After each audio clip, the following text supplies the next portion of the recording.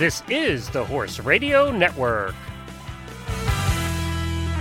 What a beautiful day for horses in the morning. You are listening to the #1 horse podcast in the world. Here's your entertaining look at the horse world and the people in it.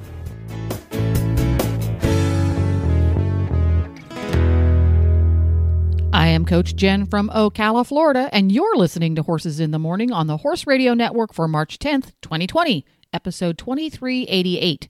Good morning, Horse World! When your start time's on Saturday and your finish time's on Sunday, and it doesn't get much better than best conditioned, and completing the challenge is the challenge, you're an endurance rider. Welcome back, everybody, to the second Tuesday of the month endurance episode. Regular host Karen Chatton is taking a much-deserved break this month, so sit back and enjoy this previously aired masterpiece featuring Tom MacGuiness, who shares why qualifying for WEG is so important, Sarah Schick on hoof balance for equine athletes, and Patty Stedman introduces us to a web-based course for endurance riders.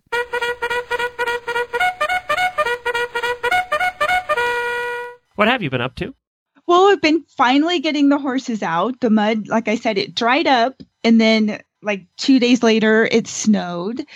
But that was kind of fun because we were able to go out and ride in the snow, which is always a kind of a fun thing to do. And then the snow, like you said, it's March, so it melted quickly. And we've been riding. The horses have been getting worked like 4 or 5 times every week. And so they are going to be ready for their upcoming endurance rides.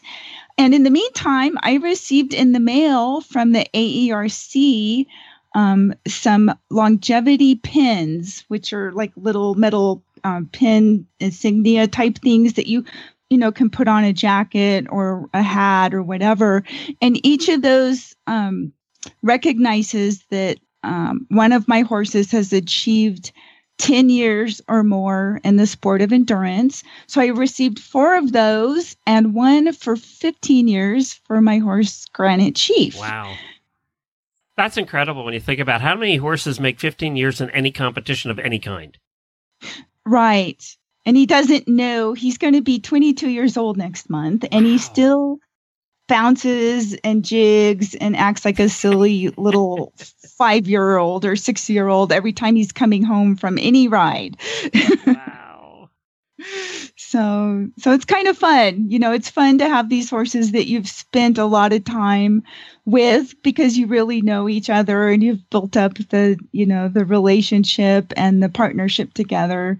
And so I think to me that's what is really the value in trying to achieve longevity in this sport. That's why it's so meaningful and why so many people, that's an important goal for them now. We actually had 51 new decade teams in 2016.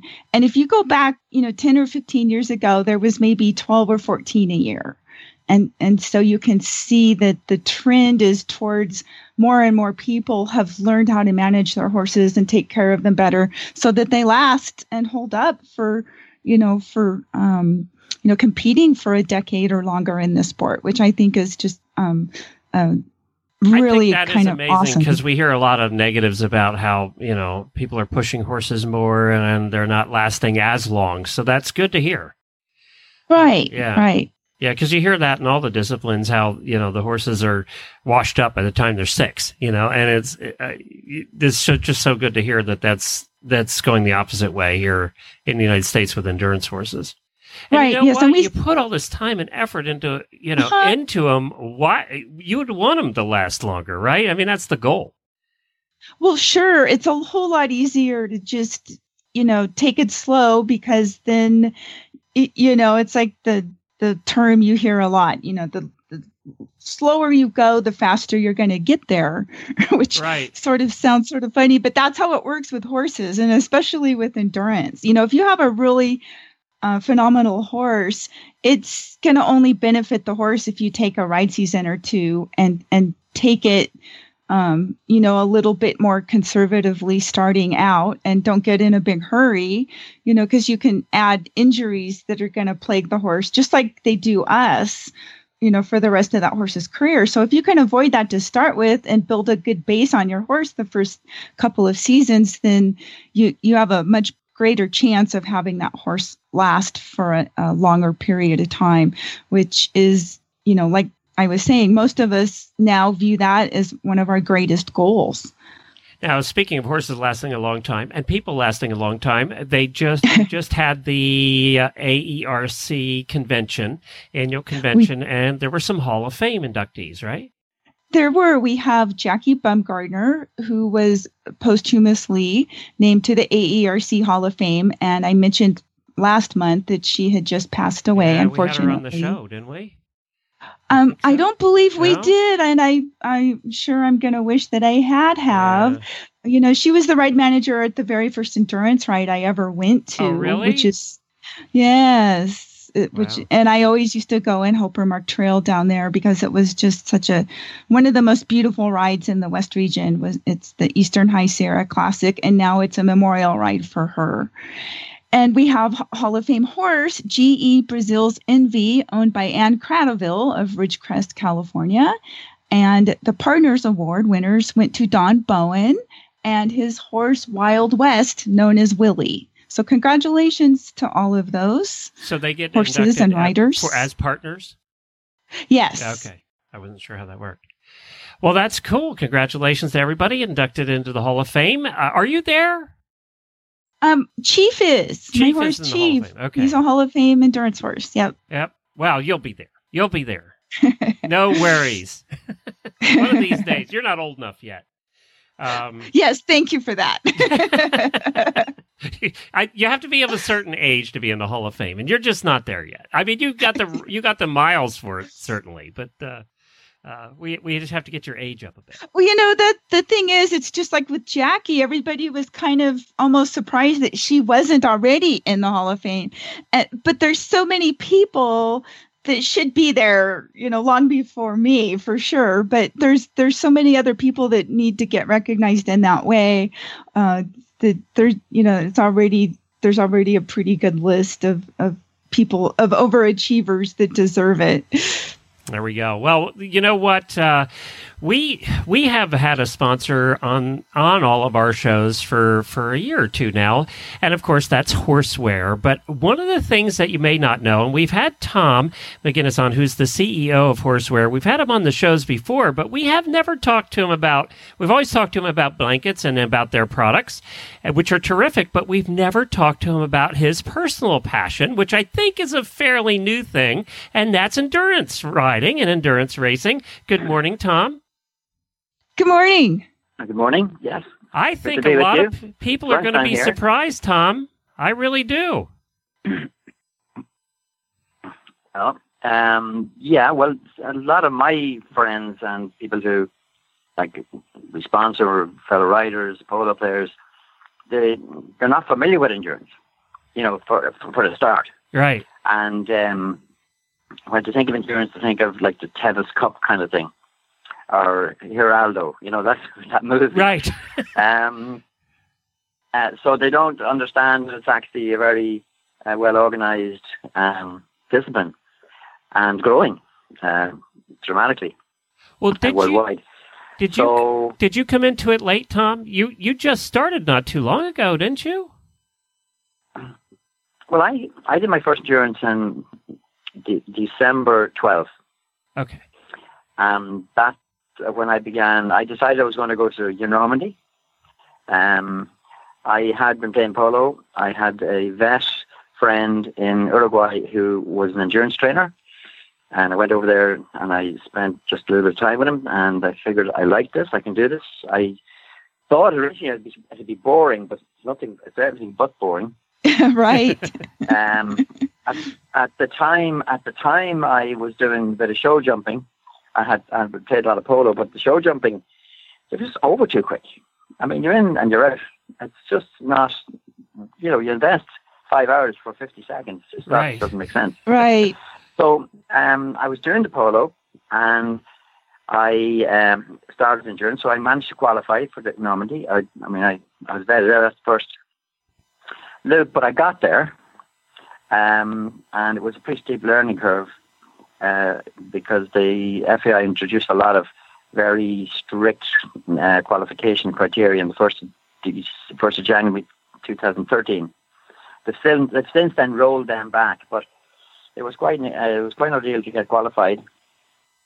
And so the horse that I qualified for, has been retired now. So I bought a new horse just before going to Dubai on the 7th of January. And that didn't go that well, to be honest. Now, it was a very tough race. I wasn't prepared for it, the wrong saddle, all the little things. So I got as far as the Fort Loop, 142 kilometers. And I have to say I was really tired, and so was the horse. But I rode the same horse last Friday in Barcelona, in a place called Tordera, about an hour north of Barcelona, in a beautiful countryside. I mean, it's very hilly. I think we had 300 meters up and down on each loop. Wow. And it was constantly turning. So it was tough, probably the toughest course in Europe, I'd say. And we did it in around 16. Didn't put the horse under any pressure. He could have done another 50. But the main goal was to qualify for the European, which are in September. And it's an annual horse, so I wanted to be able to give him a break for a couple of months and then bring him back up. So I wanted to try to get the qualification as early as possible. And you came in sixth? So I got my qualification. Came in after 13 starters, 6 finished. Oh, wow. And I was the 6th. So, but as I said, this area north of Barcelona is an incredible place for training. You've got very steep inclines. The weather's good. The scenery's amazing. Juma has his place there about 20 minutes from where my horse is trained. There's, I think, 6 other really big trainers in that area. And in this race, like the first 5 before me, I think, were all Juma's team. And some of them did an amazing speed. I don't know how they could do like 25 down that mountain. I mean, it's just... But I really enjoy it. I find it, as far as my own business is concerned, it's such a technical sport. There's so many aspects to it. There's the saddles, there's the whole shoeing, the whole conditioning, the fitting, everything. It's an amazingly complex sport. A bit like polo. Polo is, in polo you have to hit the ball, you have to ride, you have to get the team, you have to make the team because you've got different levels of handicap. You got to have the horses.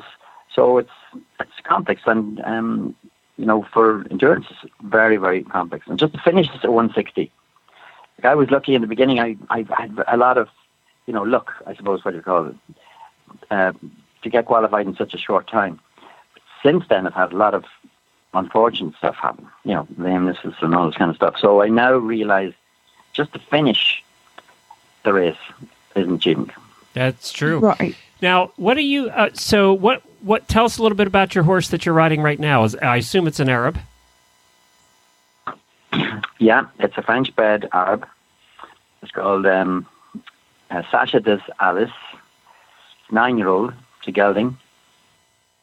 I bought it from a guy called Jordi Arbus, who trains in a place called San Julia de Villatorta, as I said, just north of Barcelona. He's a small private. He's actually a lawyer, so he rides in the morning and he does law stuff in the afternoon. He's got a couple of, I think we've got two riders, grooms, and he only keeps small yard. He only keeps about 6-7 horses. So he has his horse since I think it's a 4-year-old or a 5-year-old. So he's delighted to be able to, keep the horse and train it for me. I mean, he looks after the horse better than I would look after myself. He's like, it's an amazing setup. He knows everything because he's won just about every championship. This particular horse won the 8-year-old championship in France last year. It's an amazing recovery. Not a very big horse, probably about 15 1 hands, if that. Mm-hmm. Amazing recovery. On Friday there, we just barely got the saddle on, threw a bucket of water on, and he was in each time. Wow. And now, are you also now qualified for the upcoming WAG? Oh yeah, that was the other. I mean, the WAG is the real target, right? Okay, great. But we've got the Europeans first. Now, obviously, the Europeans would be a lot less competitive than the WAG. But we're actually a sponsor in Tryon. We're a sponsor in the WEF in Wellington and Palm Beach, and then we're also a sponsor in Tryon. So I'm particularly interested, to be qualified for Tryon. It's going to be interesting too because also the kind of. Yeah, I was going to say the terrain there should be a lot like what you're used to, what the ride you just talked about. Yeah, I think so. I'll be going to Tryon and have a look around. I have a meeting arranged there later on this month. And I'll have a look at the course or the kind of terrain. But it's not mountainous. It's more like, big hills, up and down a lot of turning in, in the woods and all that kind of stuff. So I think it'd be very, very similar to Tryon. Well, we'll be keeping an eye on you. The Horseware is a sponsor of the 2018 WEG show, the show for the World Equestrian Games here on the Horse Radio Network. So we'll also be keeping an eye and keep everybody up to date on how you're doing and progressing toward the WEG. Now, I bet you are the best outfitted as far as blankets for your horse of anybody anywhere in the world.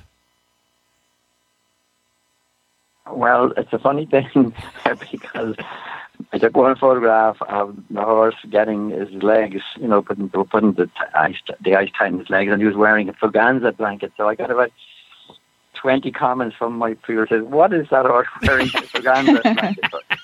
So, it's a little bit like the cobbler has a hole in his own shoe kind of thing. Uh-huh. Yeah. But I am in the process of fixing all that. Yeah, absolutely. I bet.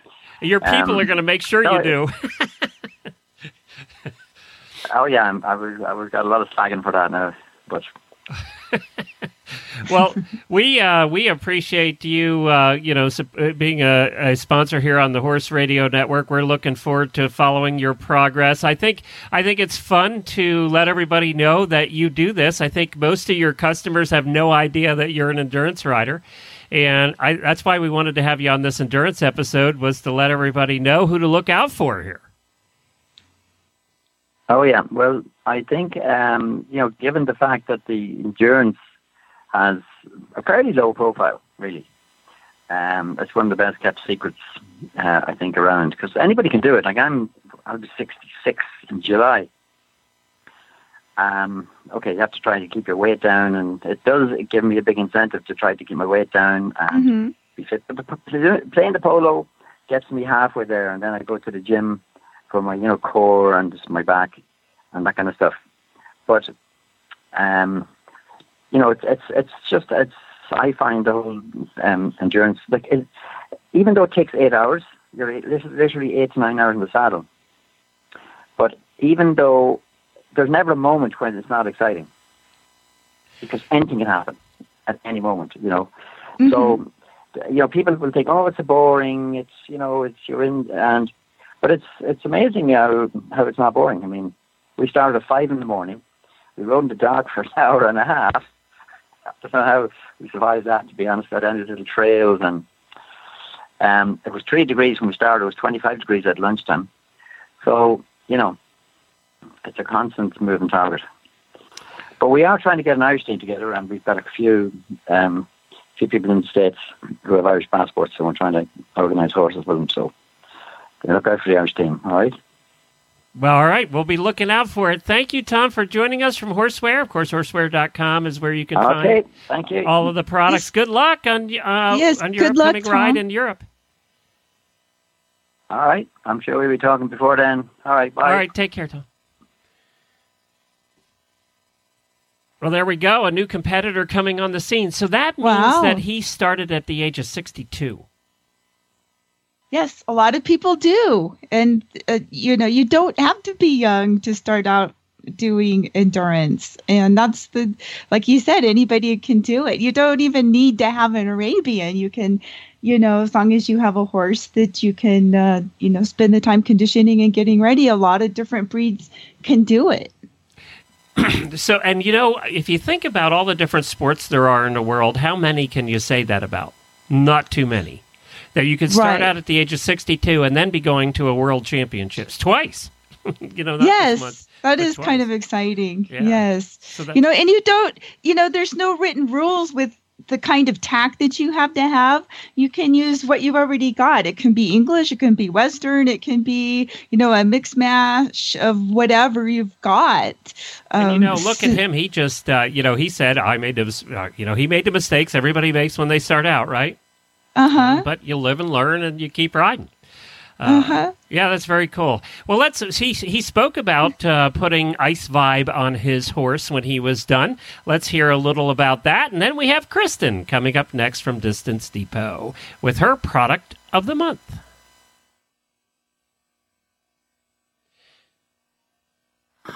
In the world of horse racing and elite equestrian sports, it's all about how to prepare and repair. Ice Vibe is a truly portable and highly efficient circulation therapy system for your horse. Before activity, prepare to prevent damage by using the Ice Vibe's vibration pads. Repair after the event by using the unique combination of cold packs and vibration to minimize swelling and encourage blood flow. And because it's battery powered, Ice Vibe is truly portable. The essential and affordable tool to prepare and repair. Ice Vibe. I am going to be, and of course you can find all the Ice Vibe products at horseware.com, horseware.com. I am going to be interested to see what happens with the Tryon course because I don't think it's built yet. They're working on that.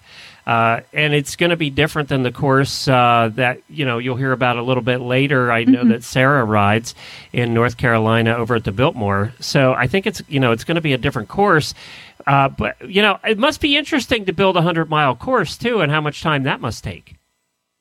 No kidding, because there's so many things to consider, the length of the loops, have to meet certain requirements and certain distances between water. And, how are they going to get the water out on the trail, the vet check, but not stuff. Just that, just so clearing there's the a lot path of that's logistics. in the woods, right? That's a lot of chainsawing. That's a lot of hopefully they're going to use existing trails, and then, yes, it's a matter of connecting everything together and making them so that they're easy to follow so that the riders aren't out there getting confused. Right. Yeah. That's, to make a new course that, and usually will there be 4 loops a lot of times or... I think 4 or 5 usually is what we'll have to get somebody on that can just talk about that, the logistics of building a good 100-mile course for an event of that caliber. It's got to be a lot to it. All right, for one race, it lasts one day. Well, and hopefully they can use it again and again and again in the future too. Right. And a Tryon will be a good starting point for that for sure. Well, we have Kristen on who joins us here once a month with her product of the month from Distance Depot. Hi, Karen and Glenn. How are you this morning? Good. Good morning, Kristen. Thank you again for joining us. Great to be here. You're very quiet, Kristen, so speak with your outdoor voice. Okay. Can you hear me better now, Glenn? Yes, thank you. Well, and we know you are just back from Texas, where you went to the AERC convention, and you came back and told me you have some new products to tell us about, a compression bra.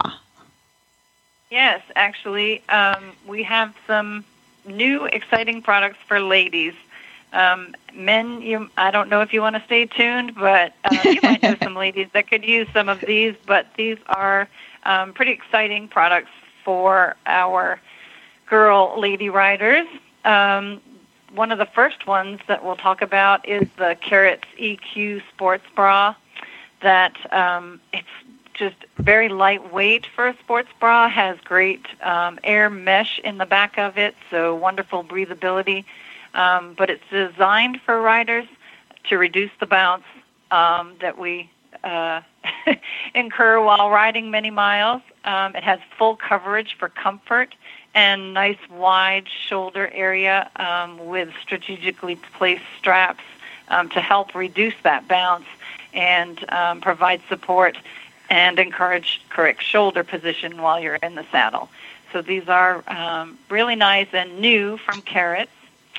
Then we have a brand new product to us from a new company, and this is called the Cheetah Trotter Bra. It's designed to keep you sleek like a cheetah and no more bounce, ladies. These are so new. We'll be working today to get the video on there because there's actually a fast, easy process to putting this on correctly so that you can ride comfortably in the saddle. Let's see, it's a compression bra, and it provides such structure that you just won't bounce. The weight, it focuses on the weight distribution of the chest and not just your size. So that's why there's a process to putting this on, because it distributes your chest. And so therefore giving you balanced weight distribution. It has optimal leveraging full coverage, and which provides no bounce, no rubbing, no digging, pulling, and it won't stretch out. It's very breathable. It has a moisture-wicking fabric, and it doesn't stretch out, like I said, from wear or sweat. So we believe this will help many ladies. Over the years, we have had many riders ask us, what can we wear? I'm wearing 2 or 3 bras. Mm-hmm. This bra will solve your problems. Are these machine washable? Yes, they are. Yep, oh, good. Absolutely. And I'm looking at the back. Oh, okay. Yeah, they zipper in the back, which is a little different for some of us, but what it does is it creates lumbar support because the back is designed, you actually pull it down, so that it gives you full support, not just support in the front, but also back support so that your back doesn't feel tired after all of these hours in the saddle too. So they're really new techniques. What's the word I'm looking for? Just new innovation for our sport. It's really going to help a lot of women. And these look like they're going to offer enough coverage that you can wear them by themselves. Like a lot of women you do see riding with just their sports bras. These look like they're pretty good full coverage so that you could do that without anything being... Yeah. I was just going to say, these cover more than a lot of shirts I see. Yeah. Absolutely. And I will mention just quickly, we have a step-in bra. I'll say it for you, Karen. I'll help you out there. Sorry. Yes, a lot of girls do ride in that. But so we have this other bra by this same company called a step-in bra, and it's designed for those that aren't able to put on the trotter bra, due to physical limitations by doing the zipper in the back. So that one zippers in the front. It has a similar compression and materials, but it does give some of those ladies easier access. But we will be adding the Cheetah tank top today, we hope. And these are available in fun colors, same great support. You can wear it with a bra underneath, but they're fashionable, and I think the endurance riders for sure will really like the tank tops too. So we're excited about those. And they have great price points too. The Cheetah bra is $63, and I think the tanks are similarly priced as well. So pretty good. And if somebody was interested in ordering, tell us how they would get in touch with the Distance Depot. Well, they can visit our website, thedistancedepot.com, and we have these right now under new products on the website, so they can find them there and or give us a call toll-free, 866-863-2349. Well, thank you, Kristen, for coming on. These sound like really kind of fun new products that are very useful for a lot of us. Yes, we hope so. Thanks, Karen and Glenn. Thanks, Kristen. Appreciate it. Bye, Kristen. Bye-bye. Well, now our next guest, why don't you introduce her? We had an opportunity to record this a little bit or a couple days ago because she was not available this morning. Right. We have Sarah Schick, who is also from the East Coast. She has been riding endurance since 2007 and has amassed nearly 3,000 miles in that time. And I actually had the pleasure of getting to ride with Sarah at the Tevis this last year, and we crossed the finish line together. And she is currently trying to make the United States team for the upcoming WEG. All right, very good. Let's take a listen. Well, good morning, Sarah. Thank you for joining us on Endurance Day. Okay, so I kind of did a little bit of cyber stalking of you. I looked up your ride record, and I see you've been riding endurance since 2007. So that is about 10 years now. What got you interested in this sport? Honestly, well, I've always been a competitive athlete. I swam all the way from when I was a small child through college, and I rode horses when I was younger. And then I got to high school, and my parents told me, well, you can continue to take lessons, or you can swim, be in marching band, play soccer, do all these 8 other things, and come back to it later. So I went the other route. And then when I graduated from college, I worked my last summer at a summer camp where a friend said, you know what sounds really cool, what I'd really like to try? I'd really like to try endurance riding. And then I said, what's that? And so then the next semester, it was my first semester of grad school, I had a really boring computer class where, no joke, one of our assignments was on how to Google things. Now, keep in mind, this was in 2006, so Google had been around for a little bit. But I went ahead, I remembered what we had talked about, and I Googled endurance riding. And one of the first sites to pop up was for Global Endurance Training Center in Moab, Utah, which I don't know if you know, if you're familiar, but Christoph, that's actually, Christoph Schork and Diane Woodward. And so I emailed them and said, hey, I'm just looking for, something to do over the summer. Do you know anyone who takes interns? And they said, well, we'll take you. Come out and ride during winter break and make sure you know what you're talking about and you're not crazy and everything. And then you can come work for us for the summer. So I was their very first intern. Oh, cool. And then in 2008, I graduated. I moved down to Virginia to finish my degree because the last semester was just an internship. And what were you studying? I got a master's in nonprofit arts administration. Okay. From Indiana University. What, you couldn't go you couldn't go any more specific than that? Well, I specialized. I wanted to run performance venues is basically what I wanted to do. It's not what I currently do, but it was fun for a while. And I moved to Virginia about the same time that Heather and Jeremy Reynolds were here. And so we were all here at the same time. I was a broke grad student, and we were still using EnduranceNet message boards and stuff like that at the time. And I got online and said, does anyone have extra horses to ride? And they said, yes, we have plenty. Please come help. Oh, good.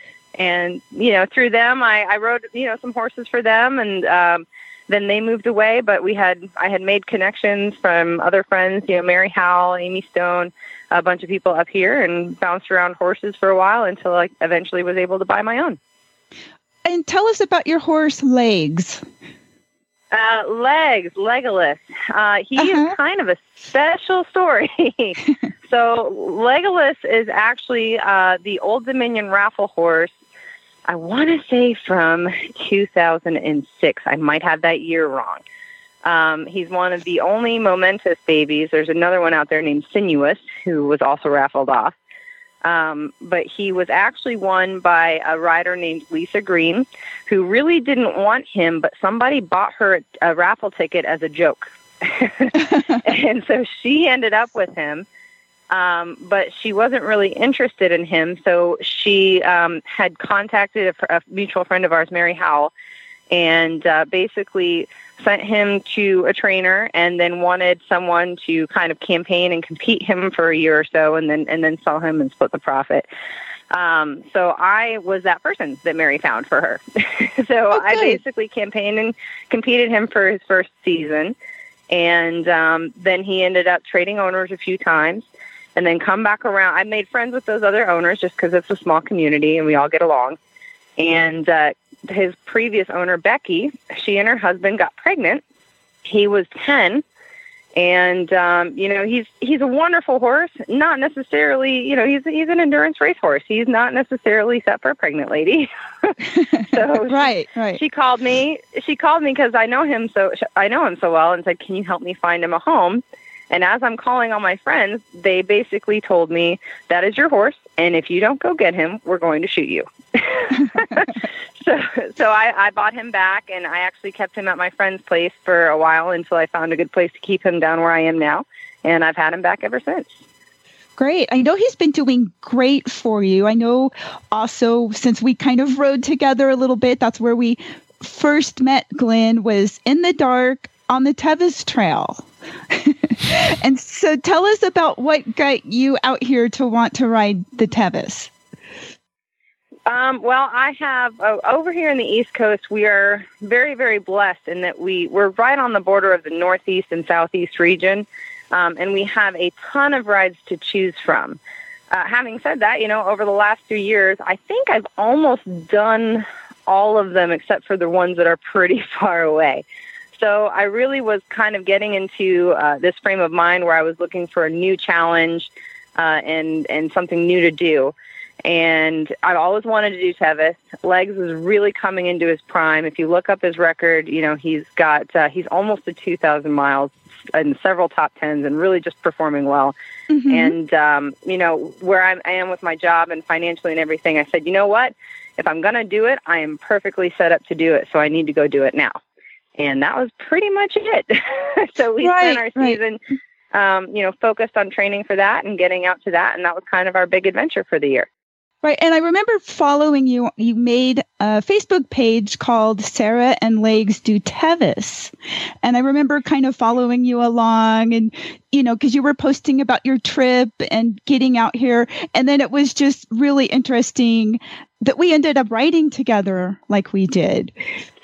Yeah, my whole reason for doing that was as I was getting ready to come out to the race, there's not a ton of information out there just in one place for folks who are traveling out there for the first time, where to go, what's the fairgrounds like, what's the schedule for the week look like. They don't really give you a ton of information. So my whole goal was to just kind of document that as we went so that folks could watch, but also if they were interested in doing it, have something to go back to or someone to ask questions, how do I get this? Where do I stay? How did you do your driving shift? Stuff like that, just so that they would have some information. When I go to a ride, I don't have a set, I'm very fortunate in that my horse, he goes great with other people, but he also goes great by himself. So I kind of just go at the pace and the plan I'm intending to go and match up who I match up with. And actually, we were right behind you at Cougar Rock as well. Oh, okay. So I followed you up Cougar Rock. I was just looking at your picture. Together later in the day. I was just looking at your picture from Cougar Rock. Quite impressive. Yeah, it's definitely. Everybody says it's not as bad as it looks.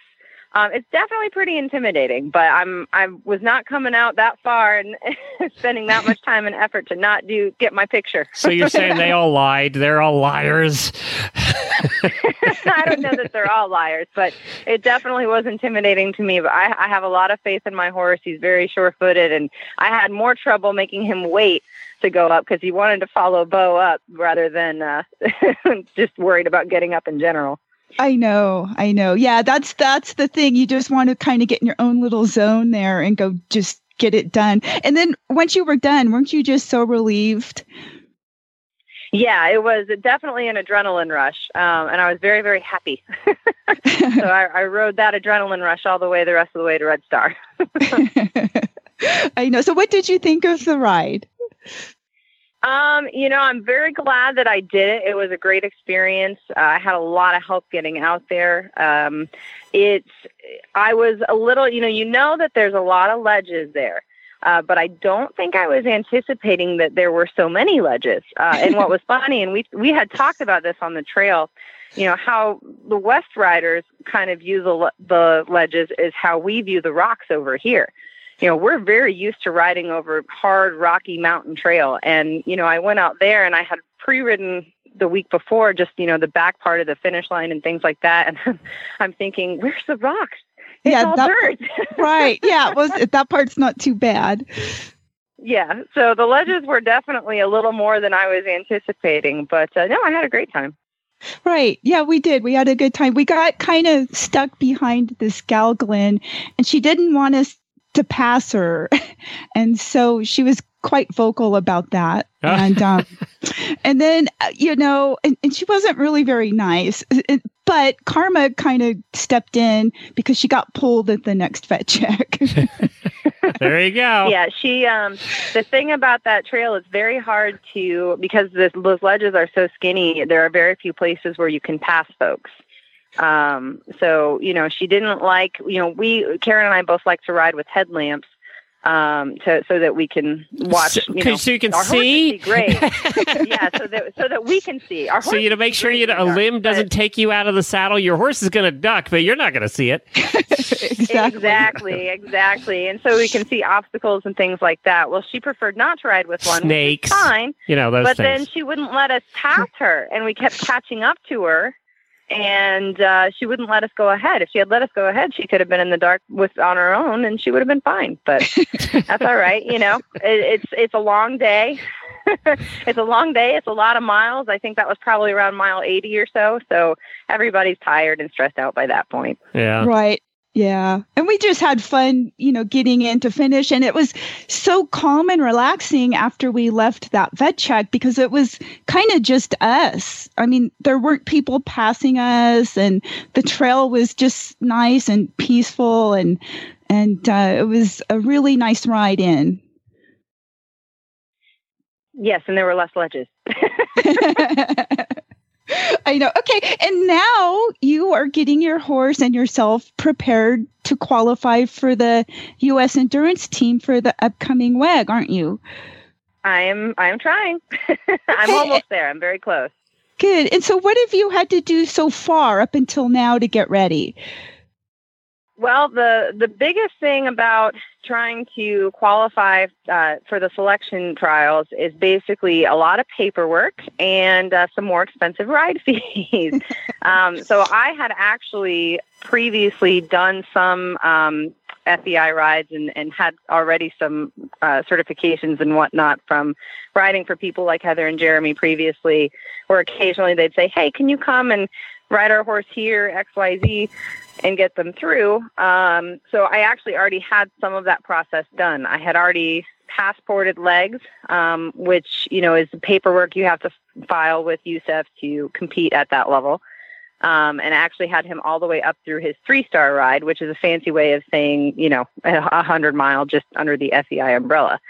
And so he really, coming into this year, the way it works is in order to try out, basically, you have to work your horse up to a 3-star, which is, a 50 is a 1-star, 75 is a 2-star, 100 is a 3-star. And then on top of that, they have to have 5 total rides. So your 2 and your 3-star from before count at a 2-star or higher level. So basically of all of those 6 rides, 5 of those have to be 75 or higher. And one of those rides has to be 100 miles COC. COC stands for Certificate of Completion, which is another fancy way of just saying a fast 100. They have to average, it's in kilometers, it's 14 kilometers per hour. They have to finish faster than that pace, which ends up adding up to about 9.3 miles an hour. So Tevis doesn't count then, I guess. No, Tevis doesn't count. It has to be an FEI ride. Okay. So, actually, right. He's done Old Dominion several times. He did the national championships when they were there a few years ago. But since those rides aren't FEI rides, they don't count towards that. Right. So we have, he just got his 100-mile COC at the Broxton Bridge ride that was at the end of January. And he has one more ride to go, and we're hoping that'll be the Biltmore 75 in May. That's cool. And then we'll be qualified to try out. And it's really cool that the Biltmore 75 is going to be right down the street from where you'll be riding at WEG. Yes, exactly. So there will be a lot of eyes on that ride to see how it goes. And I think we're going to see A lot of riders even coming in from other countries to kind of test it out and see what it looks like out there. Okay, how cool is the Biltmore ride anyway? It's got to be pretty cool. Well, it is my favorite ride of the year. It always has been, not only because that is my birthday week, but, it's my favorite kind of trail. It's not flat, but it's not super crazy mountain. So, you get some technical things thrown at you that you have to go through. You get some hills and you get some good variety in the trail, which that's really what I like. I like a lot of variety. But there's plenty of places where you can kind of just let your horse relax and move out. And it's absolutely beautiful. It's one of the most beautiful rides. It's in the base of the mountains, in the foothills. So you don't have a lot of hard mountain climbing or anything like that. So you get nice green rolling hills. Of course, the beautiful Biltmore Estate. You ride by the mansion several times. You get to go through the winery. That's important. You might want to make a pit stop while you're there. And it's really well run. Stag and Cheryl Newman have run that ride for the last few years, and they do a great job. You get great completion awards, which is never about the awards, but it kind of helps. Sure. And they even have the catering at the estate actually caters the ride dinner the night before. So it's a fantastic ride. Whether you're riding AERC or FEI, I highly recommend that everybody that can get to it go. Wow. Yes, it does sound like a great ride. We'll have to cover it a little bit more. I've tried to cover most of the bigger hundreds in the country, like the Old Dominion and Bighorn and Tevis. And so it would be nice to do a little bit more in-depth reporting of the Biltmore especially ride. With the WEG coming up. Now, what do you consider your shot? How many are on the team, and what kind of shot you have? Well, I know that's a biased question, right? That's a very good question. Yeah. They're changing the whole selection process, and I know Mark talked a little bit about this last time. So, which is good. It's really good for how things operate. I think it'll increase everybody's chances overall. So basically, they'll have in the fall. They'll basically have a selection pre-ride, which is kind of like a tryout. So if you're qualified or you're close to being qualified at that time, they'll let you come to this ride and try out to be on the team. They'll have their selection panel there watching. Mark will be there coaching us through and giving us instructions on how he wants us to ride and things like that. And that'll kind of narrow things down. So they're going to basically pick a long list, which he doesn't really have a set number for. I think he said around 24 riders last time, but that was just kind of a random number. So we'll just have to see who comes. But the traveling squad from that list that will actually go to WEG should be 5 horse and rider teams and 1 alternate. But the cool thing is what they're doing now is because we have that long list, say you don't make the team for WEG. Well, maybe a ride for like the North American Championships are coming up right after that. And they can just pull from that long list of riders that maybe not the ones that went to WEG, but a different one to go to the championship after that. So, just because you don't make the team for WEG doesn't mean that you might not make it for another ride. And you're still considered part of Team USA. So, our chances are definitely increased. I think just because I'm fairly new to this, I'm a little bit of an underdog, but we're fingers crossed. Everything's looking great, and we'll hope for the best. Well, I saw the Hoof report that you posted on your page, and I'm just thinking, wow, is everybody doing that? No. So part of the process, when you go, some of these rides are what they call observed rides. And basically, if you're doing an observed ride, you have the option to do it or not. But Broxton was an observed ride. And what that means is that Mark was there, Kristen Brett was there, and a few other folks, some of our judges or our veterinarians for Team USA and Stewart, Dr. Olivia Rodolfi was there. And if you say that you can tell them like, hey, go ahead and observe me, which basically is like, I'm trying out for Team USA, watch me and see what you think. So they're keeping a closer eye on you and your crew as well. The crew is part of this. As part of the day to see how you work as a team, see how well your horse is doing, see how smoothly things go or not go, and to get a gauge on where you're at and things you need to work on. So as part of that, after the ride, the day after, they do a more formal vet exam, a lot more in depth than what they do during the vet checks normally at an endurance ride. So the day after, you come up and after it was a 2-day ride, so everybody had already left. So it was a little bit calmer. But, we came over and they kind of assess the horse. They look him over conformationally. They actually do flexion tests and watch him trot out as opposed to just watching him trot out normally. And they give you an overall evaluation as far as what they think and things you need to work on. So one of the things we needed to work on, which I already knew, were his feet. So we have in this area, I don't know what it is, but we have kind of a stereotypical issue with long toes, farriers doing long toes and underrun heels.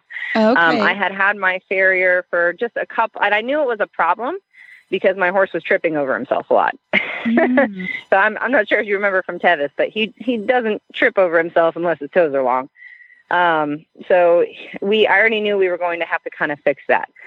So what they asked me to do, and part of this is also seeing if I can follow direction. But they asked us to go and take him and get, before and after, get some radiographs done, have a farrier take his feet back to where, get his breakover back to where it needs to be and get the shape back to where it needs to be. And then we also took some after shots, some after radiographs too, so that they could see the change and the progress. Oh, cool. So we had one of my crew members, Karen Neuenschwander, is a student of Daisy Bickings. I'm not sure if you know Daisy. She's big on Facebook, but she's a good farrier that lives up in Pennsylvania. Okay. And Daisy, we were able to get an appointment with Daisy and go up to Pennsylvania to her vet clinic there and do it basically all in one shot, where they did the before radiograph, she trimmed them up, they did after radiograph, and we were set and good to go. But now you've got this really cool report. Yeah, well, Daisy does that for a lot of folks, but I just thought that would be really interesting to share so people can see what was going on. Again, just sharing information and trying to get it out there. Cool. And have you noticed a difference? Yes, he's not tripping over himself anymore. Well, that really is a good thing. Yeah, so it's interesting. You kind of feel, and I was telling Karen this on the way home. It kind of almost makes you feel like a bad horse owner, but at the same time, sometimes you got to learn things the hard way. And better to catch it and have no major issues and fix it, and then share that information with other people so they can learn, than have a major problem happen or he gets hurt or anything like that. Yeah, and it's great that you're doing it so scientifically. I mean, everything's measured, and that to me would be like a really important thing, I think, for a lot of endurance horses to have done. Right, and the unfortunate thing is not everybody can afford to do that. It isn't really the cheapest thing, and that's kind of. It's, you might, but another way to do it might be if you can't afford the radiographs, you can at least work with your farrier on bringing that back where it needs to be. The nice thing about having the radiographs done is that you get an inside view, and that's why we did it, of how far you can take it back in one shot. So, you're not overdoing it or you're not underdoing it. Right. That way, exactly where your horse is, where his angles are, and how far you have to go. Thankfully, I'd only had been working on him with that particular farrier for 2 cycles, so we were able to get him back to where he needed to be in basically one trim. Oh, good. So it wasn't too bad. Yeah. Good. Terrific. Well, Glenn and I and everyone here wishes you the best of luck, and we're going to keep following along with you. You're going to need to update your Facebook page. That's not a problem. I will keep it updated. I was waiting for you to post and say that we were doing this interview so that I could post it for everybody and they could listen. Okay. Yes, we'll tag you in it as soon as it gets published on the website.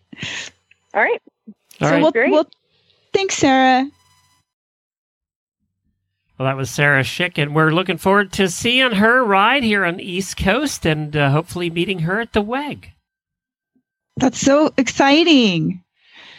I think everybody's kind of getting excited about the WEG now that's competing because they can see it. It's 17 months away and everybody can kind of see it now.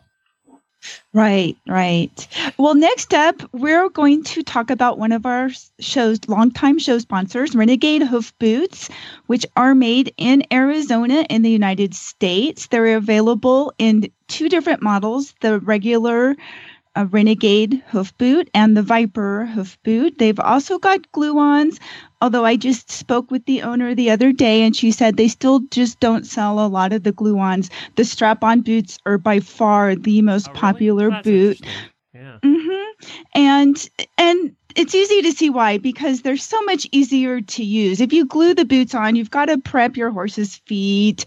You know, it's a long process. You put the boots on, you go do your ride, and then guess what? You have to take them off. So that means even more work after you've just spent however many hours or days riding your horse. Whereas if you use the strap-on boots, they go right on, super easy. They come off. They're easy to remove. You know, you just can hose them off or rinse them out in a bucket of water and put them away and you're done. And that's the beauty of being able to use boots like this, is that you can keep your horse barefoot the rest of the time and just use the boots when you need them. And like I have pointed out many times, they are so easy to use. I even have juniors that are very proficient at putting them on and taking them off because they are so easy. And if you would like to learn more about these boots, go to renegadehoofboots.com. You'll be able to look on the website and see all the different colors if you'd like to match your tack. If you need help with fitting or sizing, they are very helpful with their customer service. You can contact them through the website or look up Renegade Hoof Boots on Facebook and go to their Facebook page and join that. And you can ask questions there and have other users or one of the company reps can help you there as well. Very good. Well, our next guest is ready. Oh, great. Well, we have Patty Stedman back on. She has been here a couple of times before, and she has helped put together many of the endurance clinics for training and education. She's served on the education committee in the past as the chair. She's ridden over 3,000 miles herself.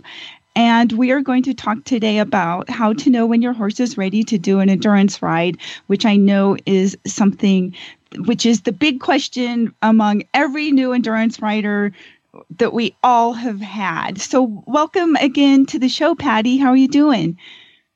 Good morning, Karen and Glenn from snowy Buffalo. We were talking before the show, and Glenn said, Patty must be snowed in there. Not yet. But okay. It's, everybody on the East Coast is a little panicked. But yeah, the question about when you are ready for your first ride is probably the $64,000 question that we get at clinics. And, some of the things with endurance riding are really, really complicated. But what I tell people is that this concept is actually very simple. So people are sometimes looking for a conditioning formula. I need to ride X numbers of days, and at this speed. But what I can tell you is that I would consider a horse to be ready for its first limited distance, 25 or 30-mile ride, when it is conditioned to do 12 to 15 miles as a training ride at about 5 miles per hour. And after that conditioning ride, the horse and the rider are both feeling bright-eyed, bushy-tailed, eating, drinking, not sore, not lame, and still has some gas in the tank. Mm-hmm. So bottom line, it's a matter of getting from where you are now to being able to do that 12 or 15-mile loop and feel good at the end of it. Right. And, oops, I'm sorry. I think my Skype just sort of cut out on me there, Patty. Sorry about that. No worries. But then the other question is, well, how do I get from where I am now to being able to do that ready for the first ride? And there's a formula we have in endurance conditioning, and it's called long, slow distance. Mm-hmm. And the idea is to start where you are now and to balance your horse's work and rest. So your conditioning rides and then rest periods after your conditioning rides, where each conditioning ride, you're just sort of incrementally bumping up either your speed or your distance or the difficulty of your ride. And then once you get to that 12 or 15 mile loop at, 5 miles per hour or so and feeling good afterwards, you're ready to sign up. Right. And what kind of recoveries are you looking for during this period of the training process? Oh, that is such a good question. So if the horse is mature, and to me mature is at least 5 or 6 years old, the tricky thing with horses and conditioning is that cardiovascular conditioning, like what we consider heart rate conditioning, comes very, very quickly to horses. So within weeks or even just a couple of months, a horse can get very, very cardiovascularly fit. The problem is that horses' muscles and tendons and ligaments take a little bit longer, in fact, months, and in some cases people would say up to a year to get hardened and strengthened. So to me, we pay attention to our cardiovascular conditioning. So what we do is when we do a conditioning ride, we actually hang a stethoscope right in our barn, and we live at the top of a hill. So what we'll do is we will come right into the barn, coming up this big hill. We will get off of our horses, and we'll put the stethoscope on the horses and get a sense of where the horse's heart rate is. And oftentimes it's 80, 84, even 90. And then we'll just let the horse cool. And what we're looking for with that cardiovascular conditioning is that the horse begins to recover pretty quickly. So usually within 5 minutes, or certainly definitely within 10 minutes, those horses are below a heart rate of 60 beats per minute. And that's telling us that we are working them hard. In other words, we dismount and their heart rate is elevated, but we're also working them within their abilities, that they're able to come down in 5 to 10 minutes. But to me, we got to be careful, because if we have a horse who is 3 or 4 or, just barely 5, and we go out and we start doing galloping sets to work on cardiovascular conditioning, we're going to have a tendon or a ligament problem. So we have to keep in mind how long it takes those other structures to get strong. Right. And also mentally as well. If you start going out and doing, galloping and getting a horse to go at speed at a young age like that, you're going to have a real handful at a ride, aren't you? Absolutely. That would be a grave, grave error. One of the things we've done here in the last couple of months is we've taken our Endurance 101 clinics that we've done live all over the place. And what we've done is we've made them into a web-based training course called Endurance Essentials. And one of the things that we tell new riders, because they're so worried about the conditioning, is we tell them to focus on the training, to focus on the horse's brain. And while they're focusing on the horse's brain and their training, the conditioning is coming along for the ride. So in other words, teaching your horse to travel down the trail confidently, to play leapfrogging games so that you learn how to space on the trail and pass one another safely, how to cross bridges, stop and open gates, go through water, all those things that we know are the brain challenges during an endurance ride. Not to fall off and the as edge you're of the doing cliff. that, exactly. How do you practice that one, though? Because you can only get it wrong once. Yes, that is exactly right. Some of the training has a very steep learning curve. Yeah, exactly. And if you get it wrong, you don't necessarily get a do-over. Good point. Absolutely true. I say stay away from the edge and don't get closer and closer until you get much better. Well, that's why Sarah was behind me at Tevis, I think. That's right. Oh, exactly. Not for me. I don't do heights. I've done some trail where I was pretty puckered, going along, and that's not my favorite. Me neither, and I didn't let her know that that's how I was feeling, the same way as she was. Yeah, and they say that the horses are less afraid of the drop-off and more afraid of the wall on the side, so they tend to scoot towards the edge because they're more concerned about that. So, you have that outside leg on really hard, keeping them where you think they should be. Exactly. You definitely get the outside leg gets stronger for sure if you're riding on the same trails all the time. I know. But that's training, making sure the horse's brain is ready for that first endurance ride. Oh, it's almost more important than the conditioning. If the horse has got a good brain, a good head on its shoulders, and everybody's communicating well and safe, just getting around the ride is not usually the hard part. Right. I've always said getting to the ride really is the hardest part. There's no question about it, and all the preparation. But I tell people, it's like set a goal that, if you say to yourself, hey, there's this ride in June or July, and if I focus on it, I can get ready to go. tell people, don't wait until you feel like you are ready. Make yourself, okay, I'm going to be ready. And then start setting some mini goals to get your training and conditioning there. Right. And what are some other things we can do to get our horses prepared mentally? Excellent question. So I think there are a couple that people sometimes don't think about. And one is the actual vetting process. So making sure that the horse is really comfortable having some complete stranger put their hands all over their body, palpate their legs and their back, do a capillary refill check of their gums, put their fingers in their mouth, trot out in hand. Sometimes people come to their first ride and they've never actually trotted their horse out in hand, and boy, you can tell. So that's a really important one. And I think the other one, you'll probably agree that people sort of panic about this one, is how to camp with their horse. Right. And that's one of those ones where there's a lot of good ways to do it. None of them are perfect, but it's really important that you practice at home and that your horse will safely tie. I know you do a lot of hobbling training. All of that homework, that training is so important in making sure that your first camping experience is a safe one. Right. Definitely, for sure.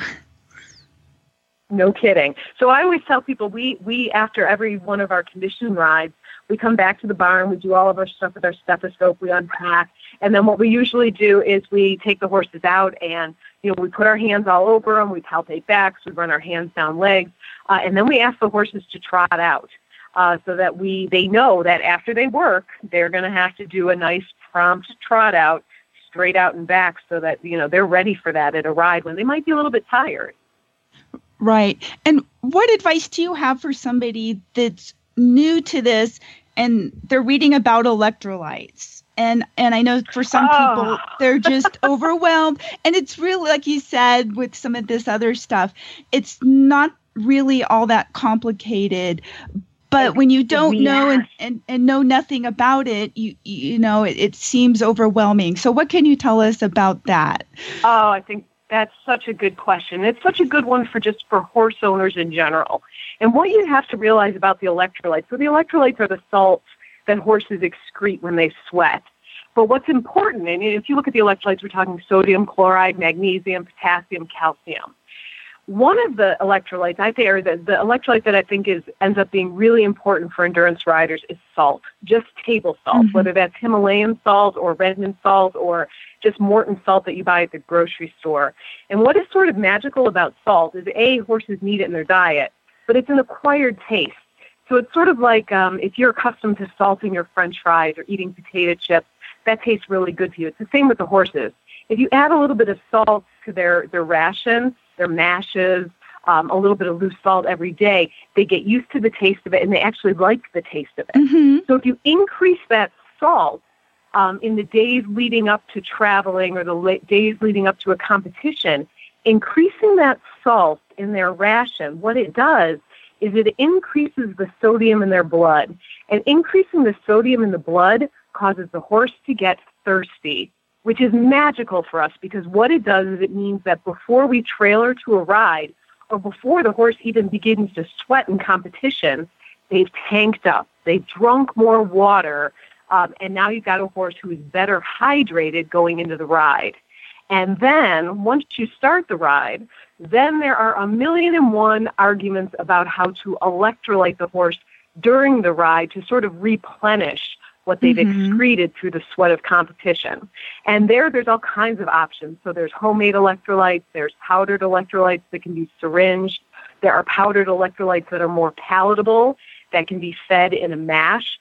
But generally speaking, what we recommend to people is that you're better off doing a little bit of electrolyting often, and especially early in a ride, and keep the horse going, to keep the horse drinking and to keep the hydration up.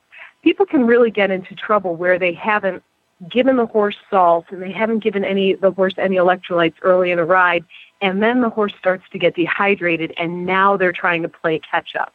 So what happens is they end up dumping a bunch of electrolytes into a stomach that may be a little bit empty or may already be a little bit irritated, and then, it turns the horse off to eating. So it's one of those early, often focus on the salt to get your horse to tank up, and then look at replacing as the ride starts.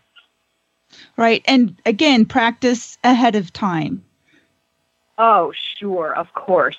And I can tell you, since salt is an acquired taste, if you give a horse a ration and they have not been getting salt, and you put a couple of scoops of salt in that ration, the horse is just going to flip up that feed tub and walk away, give you their opinion about what they think about all that salt. You have to kind of think about it in advance, add it gradually and steadily, and that's the way to go. Practicing at home is absolutely right on. Exactly. Well, Patty, tell us a little bit about your blog and your training web-based courses that you have. Very good. Well, the Endurance Essentials course, if people want to go find it, it's funny, when you're doing web-based training, there's all these little computer things to work out at the end, and we are, no kidding, days away from launching. But if you go to horselearningonline.com, all one word, horselearningonline.com, that'll take you to the Endurance Essentials training course. Okay. And what it is we've taken all the basic fundamentals and focused on them. And we think it's going to be about a 5-hour course. There's videos embedded, there's photos embedded, there's all this really great stuff, but it focuses on the basics. But the Endurance Essentials course also comes with a resources PDF. So links like, for example, your blog is in there about 100 times. All these great blogs that you've written that go into more detail. And the articles on nutrition and how to do a body condition score and how to do cardiovascular conditioning and heart rate monitors. All those things are in there sort of as an addition, sort of cherry on top of the whipped cream. And then the course itself focuses on the real fundamentals. But we're really excited about getting it out there because we love the live clinics. But boy, in some parts of the country, it's really hard to find one close by. So we're hoping this gives a gap to people who are excited about the sport and just really need someone to sit them down and tell them how to get from point A to point B and be ready to go to their first ride. Right. And this is something that's going to be useful not just for people looking to attend an endurance ride, but for people that like to go out and just go on, maybe just a week-long trip with their horse. All of these are useful things that could really help them and their horses benefit, right? Oh, yes, absolutely. So camping, and I always tell people when they come to one of my clinics, hey, if you never get to an endurance ride, but you know